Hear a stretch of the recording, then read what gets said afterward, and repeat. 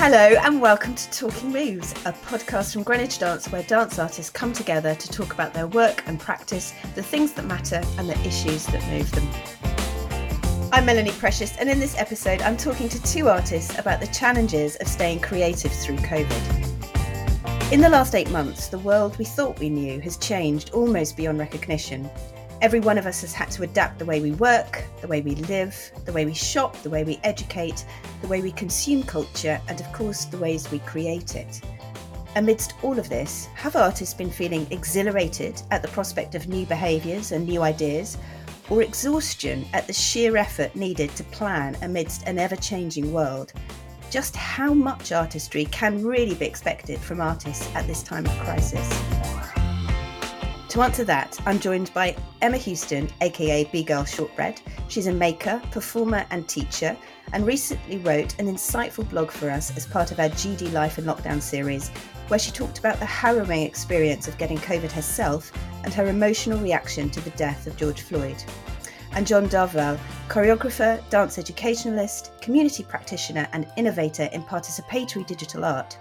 Within the same blog series, John wrote of the pressures and intensity of reimagining everything, of trying to keep his communities and artists at Nocturne supported whilst caring for himself, and the need to learn new skills so quickly. John, Emma, it's a huge pleasure for us to have you here in our virtual space. Welcome. Thank you.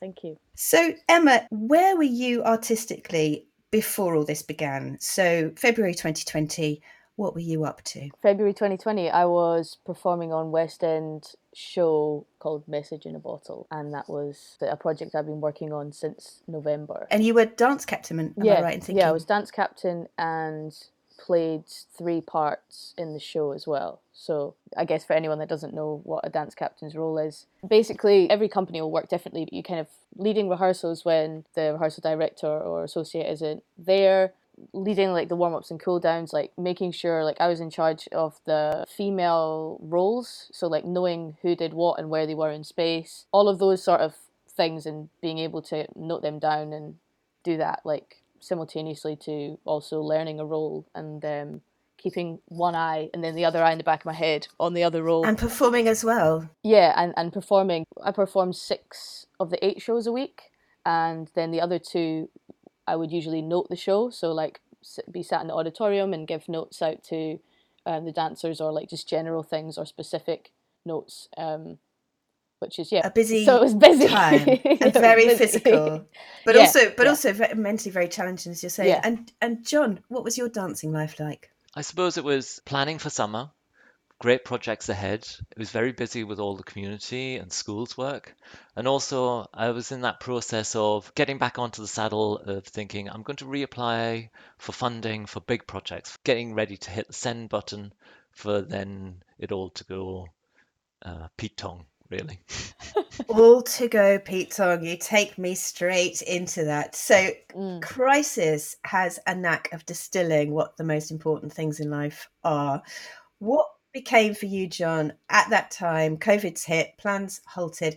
What were your priorities and what was important to you? I think as artists, I think we become really highly tuned to observe. And I think it was prior to actually lockdown hitting, anxiety for me was like at a factor 100 and plus, because it was observing all this weird behavior that was going on, of like the shops not having food in, and thinking actually something really important and drastic and life-changing is about to happen. And I think as soon as it happened, for me personally, it was numbness. I was just unable to do anything. It just become very basic. It was like Maslow's hierarchy of needs. It was, have I got food on the table? Am I in a safe place? What's going to happen at home? Is there money coming in to be able to support? Everything else just totally shut down. And personally, just felt as though instead of being a whole person, became a fractured person. There was many more sides. It was like working on 2 different levels, 2 different people going on at the same time. So you had a program of classes going on before COVID, did you? How quickly did you switch that online? Because you've got quite a library now of online tutorials, haven't you? Yeah. Actually, it took a long time. I think because of my background and not being coming from dance at an early age and actually being in work until I was 30 before I actually trained in dance. Which is incredible. Yeah, that's amazing. Or foolishly went into dance, maybe. um, it was more of a skill of knowing when to step back and just stop. So actually, I was probably, well, I did take a lot more time just observing what everybody else was doing than actually jumping straight in. It felt like the dance community suddenly went, we've got to get all our dance classes online, Mm. we've got to do this, we've got to be really creative. And that was a big turn off for me. And I didn't think at the time we were looking at it from a consumer point of view as to, is that the best way to go about it? So Mm. I cheekily just thought I'll let everybody try and fail and then pick the best bits and do it for myself a little bit later. When I dug down into your portfolio and your blog that you wrote for us, and you talked very much about Wilson. I love that you personified your video rig. He's He's just over pointing. here. I know he's just over here looking at me, He's always Eye you. watching. He's always watching. always watching. Yeah. Um, but you are, as I said in the introduction, you've been an innovator in digital presentation. You did a whole performance on social media, probably before any of us were thinking about doing work that way.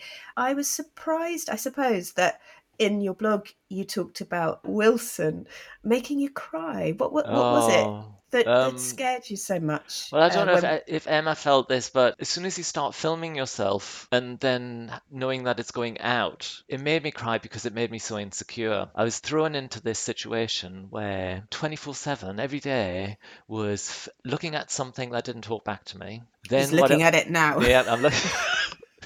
Evil Wilson sitting over here. And then taking that and then putting on a computer and then having to look at yourself was, do I actually teach like that? Do I actually sound like that?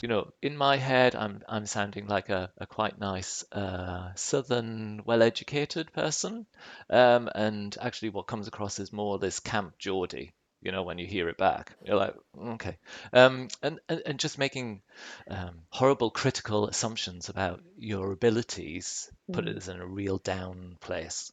Thankfully, it didn't last for long because you kind of Yes. got over it after seeing it so many times. But it was a real difficult place to kind of basically get out of. Yes. Emma, did you film anything or get involved in any online classes? I know it's a bit more different to where you started from, but Mm.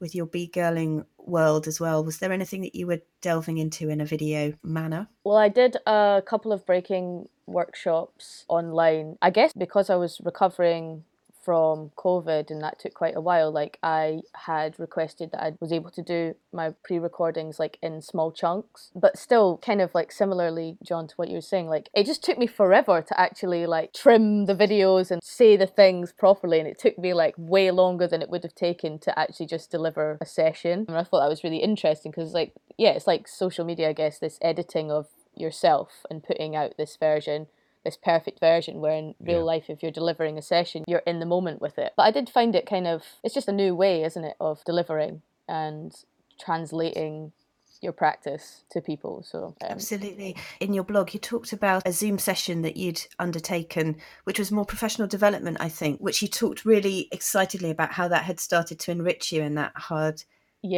time. What was yeah, that like? I did a project with Adam Camerling, who's a poet, and he led us through, like we did maybe 2-3 weeks in total over lockdown of like a Zoom R&D setup. That was really great because there was 6 of us in total, and there was a couple of people I hadn't met prior to the R&D, and there was a couple of people I knew, so it was like a nice mix of like musicians and dancers, and the subject matter was really interesting. It's kind of like, I won't go too much into it because that's his project and it's not out yet, so I'll not divulge. Keep us up to date with that. Yeah, it was fun. You contracted COVID, which floored me as I was reading about this, but quite early on in the pandemic, didn't you? In very early March. Do you want to just talk us very quickly about what that was like, and then how that affected your way of thinking about being a creative? What did it feel like to be a creative and have that illness? Is this for me? I don't know. Yes. The situation. I think you're the only one You're the out of the only three one. of us. I'm the only one. Yeah, Oh gosh. Well, to be honest, it made me realize like human fragility for sure, and the impact of stress on the body, like as a contributing factor to illness, and that there's always an intersection of reasons why someone may get more ill than others. And I guess like being the person that was very, very ill at that time, it was very humbling in a way, and also kind of like what John was saying earlier about everything just being stripped away. And I guess mine was in a different way. It was like everything being completely like obliterated, and then I'm just there as an entity that is not separate from or connected to anything. So it's kind of this really weird state of being. I guess it was a very different, like the acute moments of like having like severe symptoms that at one point prompted me to call an ambulance. From that point to then the months of recovery, which is like a very different process. You know, you've got the immediate process of like, I don't know if I'm going to survive at all. And that went on for however long it went on for. And like, so there's all these different stages I went through in that respect. So it wasn't like, I didn't feel, I'll be honest, I didn't feel a draw to do anything because I wasn't, I mean, I wasn't able to do anything, but also when after about 4 weeks, I kind of tried to get back. And you saw me actually one morning, you saw me out front doing like my star jumps by the bins. And because Melanie and I live around the corner from each other. But like, that was kind of like something that actually set me back further because it was too soon for me to kind of even go back to like a fraction of the practice that I was doing or in the middle of doing. You know, I was kind of like literally at peak fitness levels, and Yeah. Even me operating at say 20% was like way too much for my body. So I didn't actually think I realized the toll that it had taken on my body. So then after that point, it was like, well, there's an actual like just letting go of that desire to do any movement. And Yeah. that was really like tough as well because I'm letting go of something I've done my whole life. You know, before I started dance, like I've been exercising, you know, Yeah. as my whole life. So it's the longest period in my existence of like not moving. And having to give yourself the permission, I suppose, in order to get Mm-hmm. stronger, to not do what you love and what is you. Dancing is you, isn't it? It's more than a job. It's what you do, and that's probably the same for many of us. But I think for many artists, there is that sense of this is all we do, and now it's been taken away. John, you're nodding. Yeah, I was really touched by Emma's blog entry about talking, and especially that time of you sitting, just waiting to find out if you're getting an ambulance turning up. I thought that was an incredibly brave situation to get yourself through. Thank you. And just reading it also just was all my anxieties was your experience, you know, all my ifs, ands, but what's Yeah. what it could be, you just basically went through. There's like, it's always that thing like there's so many levels in which anxiety manifests, and I'd thought of it only as a mind manifestation, but it's so much a body manifestation to the point where it kind of almost like I realized it was manifesting there. Like it brought me a new level of consciousness to it because every time I'd get a flare up of symptoms, I would like really have to sit and go, how much can I separate that anxiety from the Yeah, symptom? yeah, And then how can I sit with the symptom and be with the symptom and not add to the symptom? Because as soon as you kind of add a little bit of something to the symptom, it's 100 times worse, you know? It's like, okay, how can I just be with this? And that's really hard if you can't breathe. It's like, yeah. you know, but it kind of, that was quite a profound thing that I learned through that. It's powerful.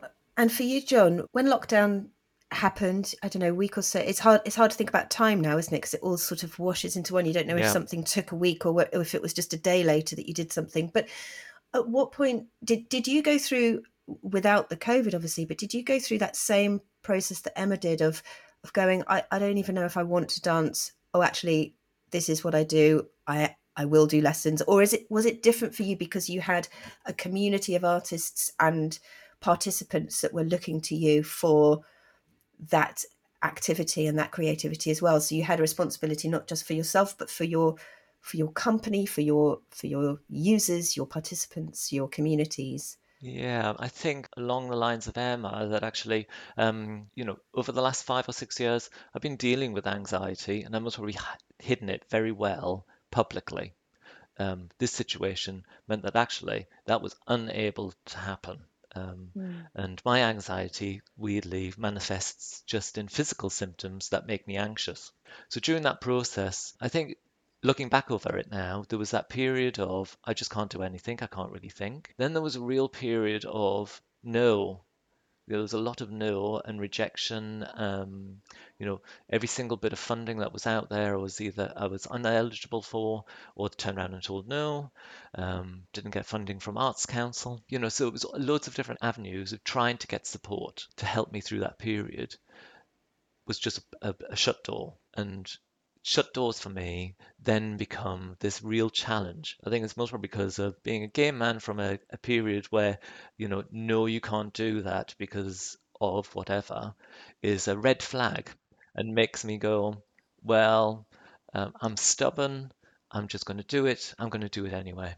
So yes, then it became a period of, well, actually, the community and all these people still need something. So if the venues are saying no, and I'm unable to do it in a space, the thing that surprised me was we don't need a lot of stuff. We have the Sure. skills, we are creative, we just need to look around ourselves, and suddenly things happen. So yes, then it became I'll do stuff online. I'll find a new format. I'll get through this period of I'm unable to watch myself because the benefit of it is community and participation and engaging with people is way more important.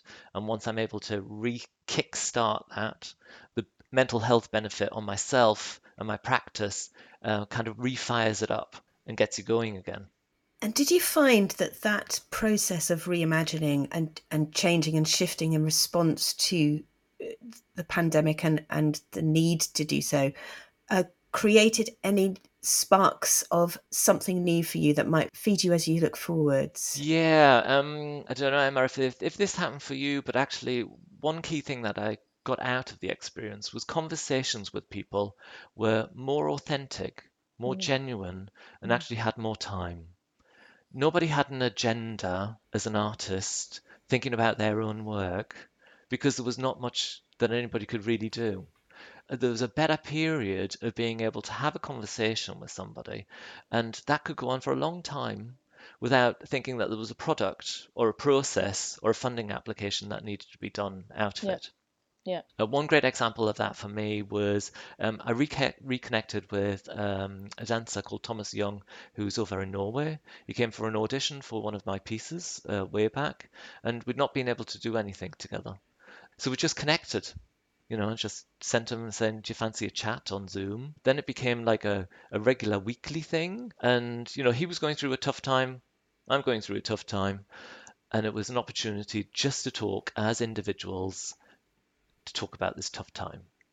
From that, then led on to more creative things about talking about us as artists.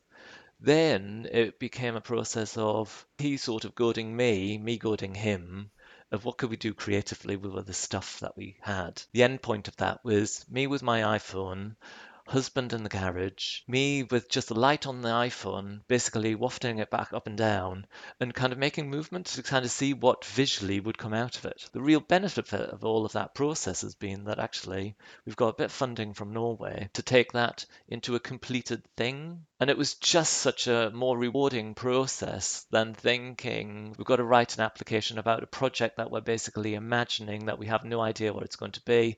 And we've got to come up with some marketing material and a plan for it before we've actually stepped into some kind of creative space. Yeah, so it came from a different place, hasn't it? You've Yeah, approached that from within. It's come out, and then you have to find the resources to resource that idea, rather than let's find the resources and yeah, work out what fits. yeah, That's yeah. really organic, exciting.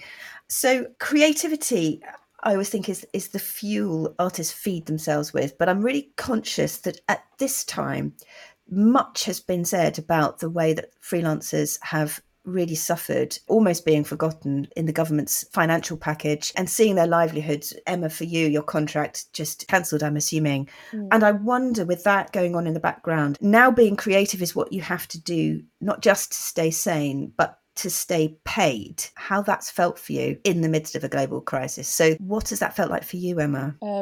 Well, that's been a tricky one because obviously, like my work, I wasn't at a place to be able to do that, like full capacity. Or I've been fortunate to have enough things come through that will kind of help covering basic financial costs. And when you say things come through, do you mean funding or grants come through or work come through? I got the Arts Council Emergency Response Grant, which was amazing, and got a bit of money from Boy Blue, the company, which was again really kind of them because we were meant to be recommencing with some rehearsals. And then like a couple, like the Zoom projects, I've done a couple of things here and there, you know, that have also been like maybe I can kind of input in different ways rather than like full out dancing. You know, it's been like I've been able to kind of do things at a reduced capacity, as well as having the support from HMRC self-employed grant, you know, things like that got me through that time. And as well, I'd been working. I was fortunate as well to be working and had been working consistently the previous year, kind of probably the most I'd worked consecutively back to back project wise. So I felt like I had kind of managed to keep myself stable in that regard, which also I kind of, you realise, well, that money isn't necessarily for shouldn't necessarily be for this. This is money that, you know, as an artist, like you kind of hard graft and put it aside for to save. But what it does mean is that it's like, well, that's there at the end of the day, it's there. So that's kind of been my situation. I guess like right now is kind of a bit of a critical time because it's at that point where I'm like, okay, I need to think about what I'm doing now to make money. Like that's kind of come in now, whereas like up until this point I was able to kind of just stay afloat, you know what I mean? Just get by. Yeah. And how about you, John? Has the need to be earning money influenced or affected the choices that you've made over the last couple of months in terms of your creative output? Yes, I suppose it's left me with a positive rage. I'd class it at where I thought a support would come from, venues, organizations, people who I've been involved with, that wasn't there. Where it did come from was actually from the communities and the schools and the work that we're doing more widely. So I think for me that it made me think that actually the focus or the energy I'm going to put more into that than actually organizations who I would have, think that I would need to go to because it's that scratching of backs of kind of going, actually, I've Yeah. helped you deliver your program, but in the time of need, talking to people, the perception was, I don't need to hear from you that I need to make work that is about COVID related things. I don't need to make work to get money to basically do stuff that is relating to elements or I just need money to survive. I think that's most artists were just asking for. Can I just Yeah. Yeah. survive? And Yeah, actually, it exactly. was more hoops and actually competition. So that positive Yeah. rage for me has left me into the state of I just want to work with people who are trying to find a way that we can make art without this feeling of competitiveness. Because I think Yes. then we're falling back into an old trap of, or an old system of, there's winners and losers. Yep. And if we could use this experience to rethink that funding model Yep. into a more holistic, a supportive way. I don't know what that is. I've got no answers for that. But I think collectively we could find a better Yeah. system. I really love what you said, and I really agree. And I think that you kind of answered it earlier when you were talking about just like these genuine connections that now have space to be made, and the creativity kind of blossoms like organically, because it kind of made me really look at my process as well in that respect, and like artistic process, and actually how it can easily become very separate to creativity, and then it becomes this like necessity to fit in a box or fill out a application or XYZ. And like, I don't know, this time I think has really like made me realize, oh wow, these things can, connecting organically to that again is so fulfilling. And then it's less about anything else. It's more about actually just the making of art, which is really what we all want to do, you know? Absolutely. I think that you mentioned the funding model, John, and it affects us all. And it really has put a wedge, hasn't it, between venues, organisations and the freelancers, of which they are instrumental into how an organisation or venue can operate. I mean, you can have a beautiful building, but if the freelance sector has disappeared overnight, you've got nothing to put in it. Yeah. And so actually the ecology has to be supported as one. but the funding model is driving those two apart, and it's been so distressing to see. And you said in your blog, I pulled this quote out this morning actually, I get a real sense of being forgotten and unprotected. Yeah, I was really surprised talking with other artists. Difficult stories of hearing how organizations had treated artists during that really difficult time. I'm sure there's most probably loads of examples of how transparency and just a bit of humanity could have gone a really long way in Yeah. how they could have treated individuals, even though we're all in that same situation. I think just talking from other people, it felt more like being excluded, not knowing what's going to happen to their contract, having to fight for bits of their contract, suddenly pulling out clauses just to feel like actually you're just going to keep that money when we're in a really distressing state. Yep. And that hurt for me, thinking this is the landscape that we're living in. When we Yep. know it's a really tough landscape, why aren't we supporting instead of going down this other route? And over this period, I know we've touched a little bit on this. What kind of tools of self-care have you been using? Very, very specifically, what sort of things have you done that have calmed you down, kept you healthy, kept you optimistic at a time of challenge? Well, for me, I've got 3 beagles, so they are a fantastic thing of being able to go out and walk. What I really liked and most probably would kind of resonated with Emma's was this idea of outdoors and nature, real lover of forests. So as soon as kind of the ability to get out after lockdown and just visit nature and be in it is a really healthy for mental health, and getting to a more positive creative state. And talking, I really understood that the key part of my practice is not about the making, it's about the working with people and talking with people and connecting with people. So the more I can do that, that is my self-care. Like moments like this, meeting new people, just having a conversation is like a real plus and keeps me going. How about you, Emma? Yeah, definitely those two things, minus the beagles. I wish. You can borrow them. Oh my gosh, can I please? Life complete. Self-care things. Well, I was meditating a lot. That was a daily practice for me. And I was doing qigong as well. Like that again, just bringing a little bit of movement into it, and that was definitely a big self-care thing to stick to. Yeah, cooking as well. I find that one harder to stay consistent with, but when I was like in pockets of time where I was just cooking every day, that felt really like wholesome. But yeah, I would say those things, and like being with myself. A lot of things came to the surface, and like being a member of the LGBTQ plus community as well. Like the things surrounding that came up for me. So like honoring everything that came up was like a big part of my self care. Was just like honoring all of these things that were being brought to the surface, rather than kind of feeling like I have to suppress anything. It's just to let everything come up, and like let it be painful and let it be moved through. Let it be painful. That's a really powerful motto, I think, to live by in this last couple of months, isn't it? We realised when we were putting this podcast together, asking anyone if they'd been exhilarated might be a touch too far. But and exhausted, or letting it be painful might be closer to the truth.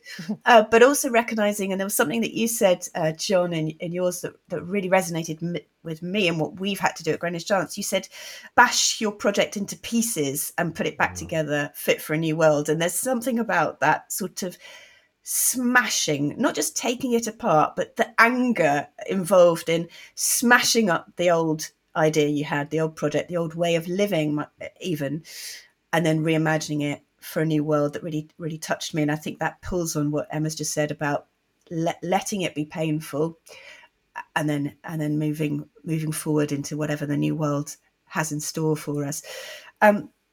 With that in mind, and drawing on what we have just said about that feeling of being unprotected, a bit out at sea, a bit forgotten, what do you feel the industry expects of you now as artists in terms of new ideas and creativity? And how does that feel, being someone that everyone nearly forgot? Either one of you. Can I say something real quick? Just a little...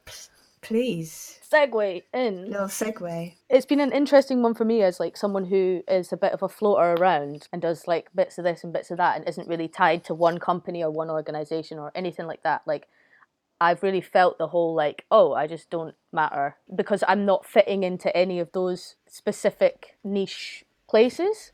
So like there's this kind of like just complete non-connectivity unless through these individual conversations and things like that. Like, I mean, I say this besides my kind of community work with RAD and connections here with Greenwich Dance and, you know, like kind of on a, you know what I mean? I know what you mean. Like just that's been definitely, when asked that question about expectations, I'm like, well, does anyone expect anything of me? But at the same time, there's also this, for me to engage with things, I'm going to have to mold everything into something that fits and like, again, go back into that pattern of molding my project to fit these parameters rather than it coming from that genuine place of like having the time to maybe be nurtured and grow like organically.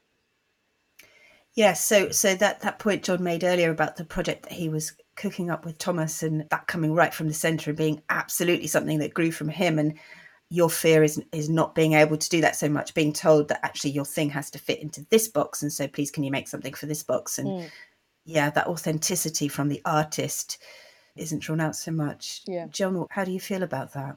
I agree with Emma, and I think actually it could be a wake-up call for us.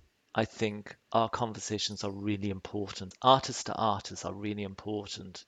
And the more that we nurture that and find opportunities to build stuff that we're really excited about and stop thinking that we have to go down a route that was there before. Yeah. Yes, organizations are going to be there. Yes, organizations most probably want to get involved with us, but our priority should be thinking that we're not there, some were not there in our time of need.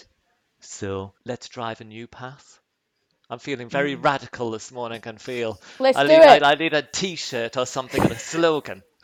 Emma and John have both got their arms in the air, punching. Here's the exhilaration. Yeah. This Just is don't where ask it's me to come. do it because otherwise I'll go shy. I'm just putting the idea out there. Yeah. That's so Yeah. funny. I Yeah, think but those that- moments have been exhilarating. I think the moments of connection have been the exhilarating moments, you know? Yeah.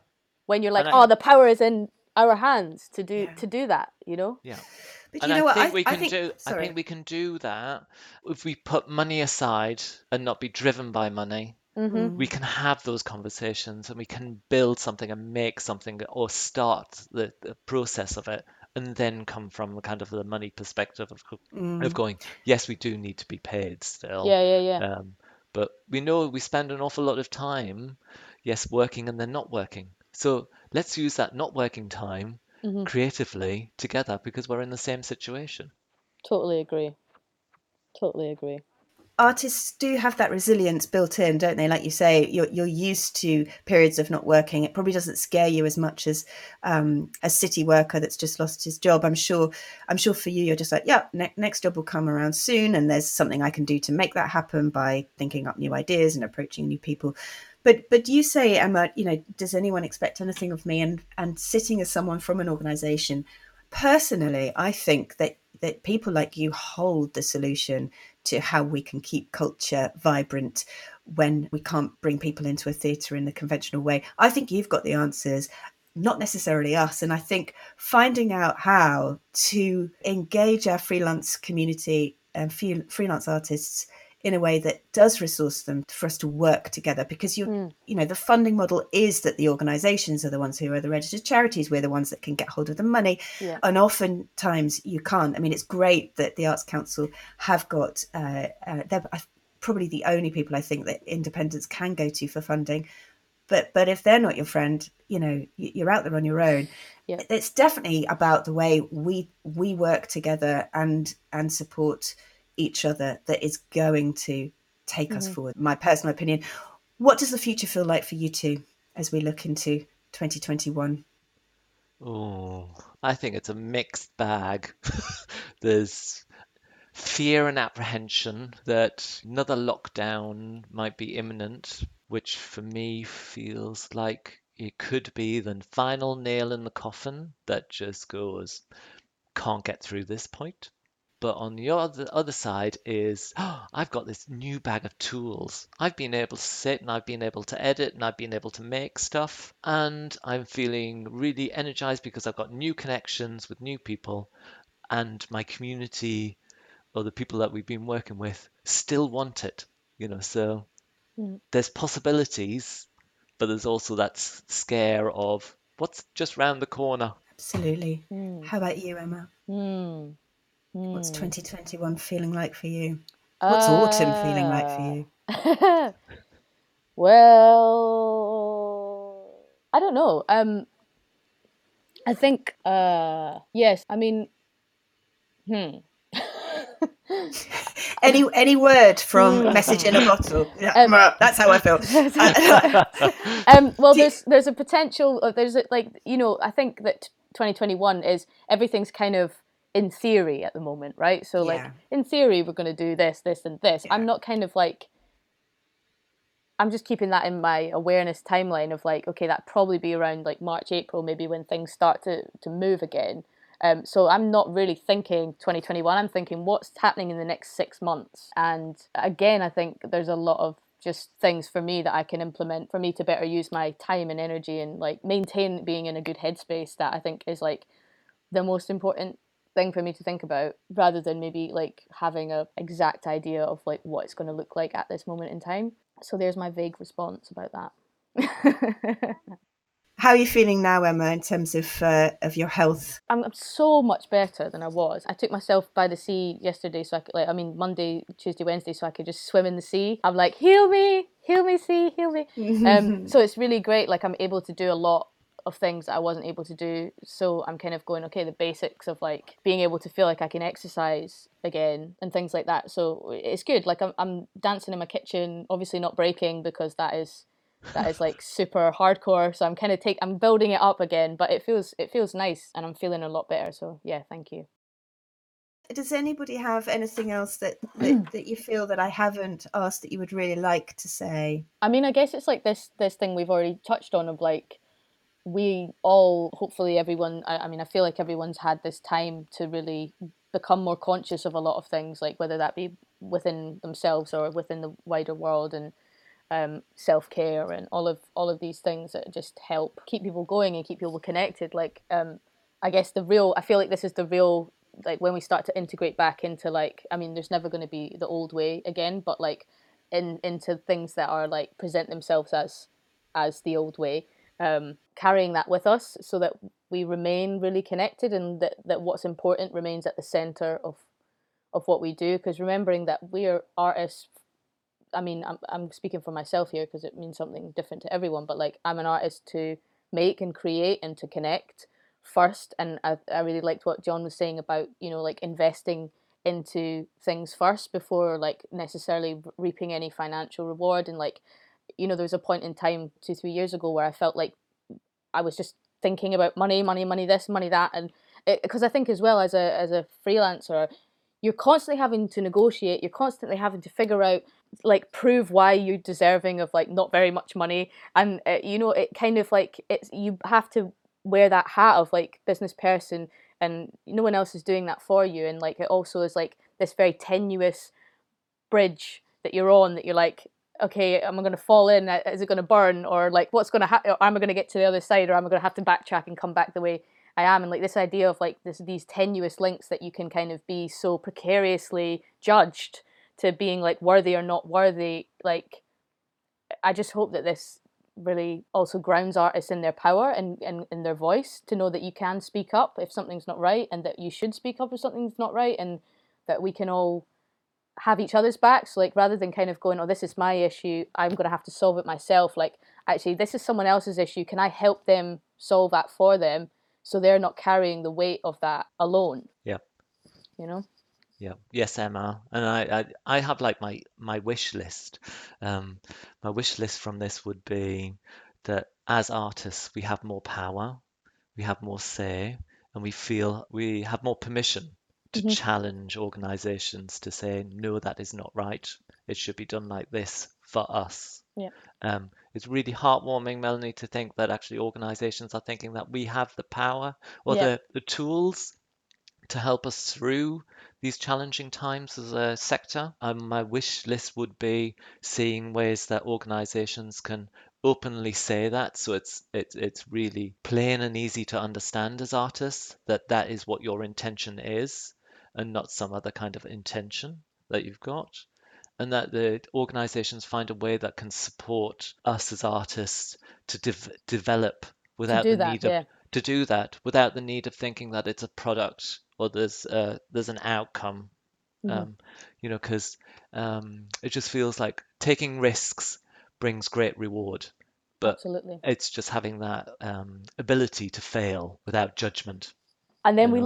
when we look at the intersections of like who in the industry can fail and who can't fail, that's very different as well. And like Yeah, this yeah, idea that you have to suddenly have this perfect product when you have one opportunity to do so is ridiculous, actually. yeah. And then my final tick would be Do it. thinking more for more people, Mm. not just who's on our list of like I hate saying this, the chosen few, but perception-wise, it feels a little bit like that. There are a few chosen, and actually there's a bigger wealth of artists, dance artists out there who could really support us. And who could make and do incredible things with that bit of support. It's like, Yeah. yeah, it's like, what does that support look like from organizations? If organizations believe we do have the power and the answer, like what does their support look like to us as well, and like what is that laid out like? And yeah, so it is, it's going to be T-shirt on. t-shirt, that's it. Yep, let's start a parade. Here we go. Or a virtual parade. Yes, let's do it. More for the many, ground artists in their power. I think those are two slogans we should end this podcast on. This has been such a fantastic conversation. Thank you so much, John and Emma, for being with us today. And thank you for listening. If you'd like to hear more episodes about subjects moving artists of today, search for Talking Moves wherever you get your podcasts. Don't forget to subscribe, leave a review, spread the word. And for more information about John and Emma, head on over to greenwichdance.org.uk. And do remember, if you know someone you think we should talk to or have a topic you'd like us to talk about, please send us a tweet at Greenwich Dance. And for today, that's it from us. So join us next time where we'll be discussing more Talking Moves.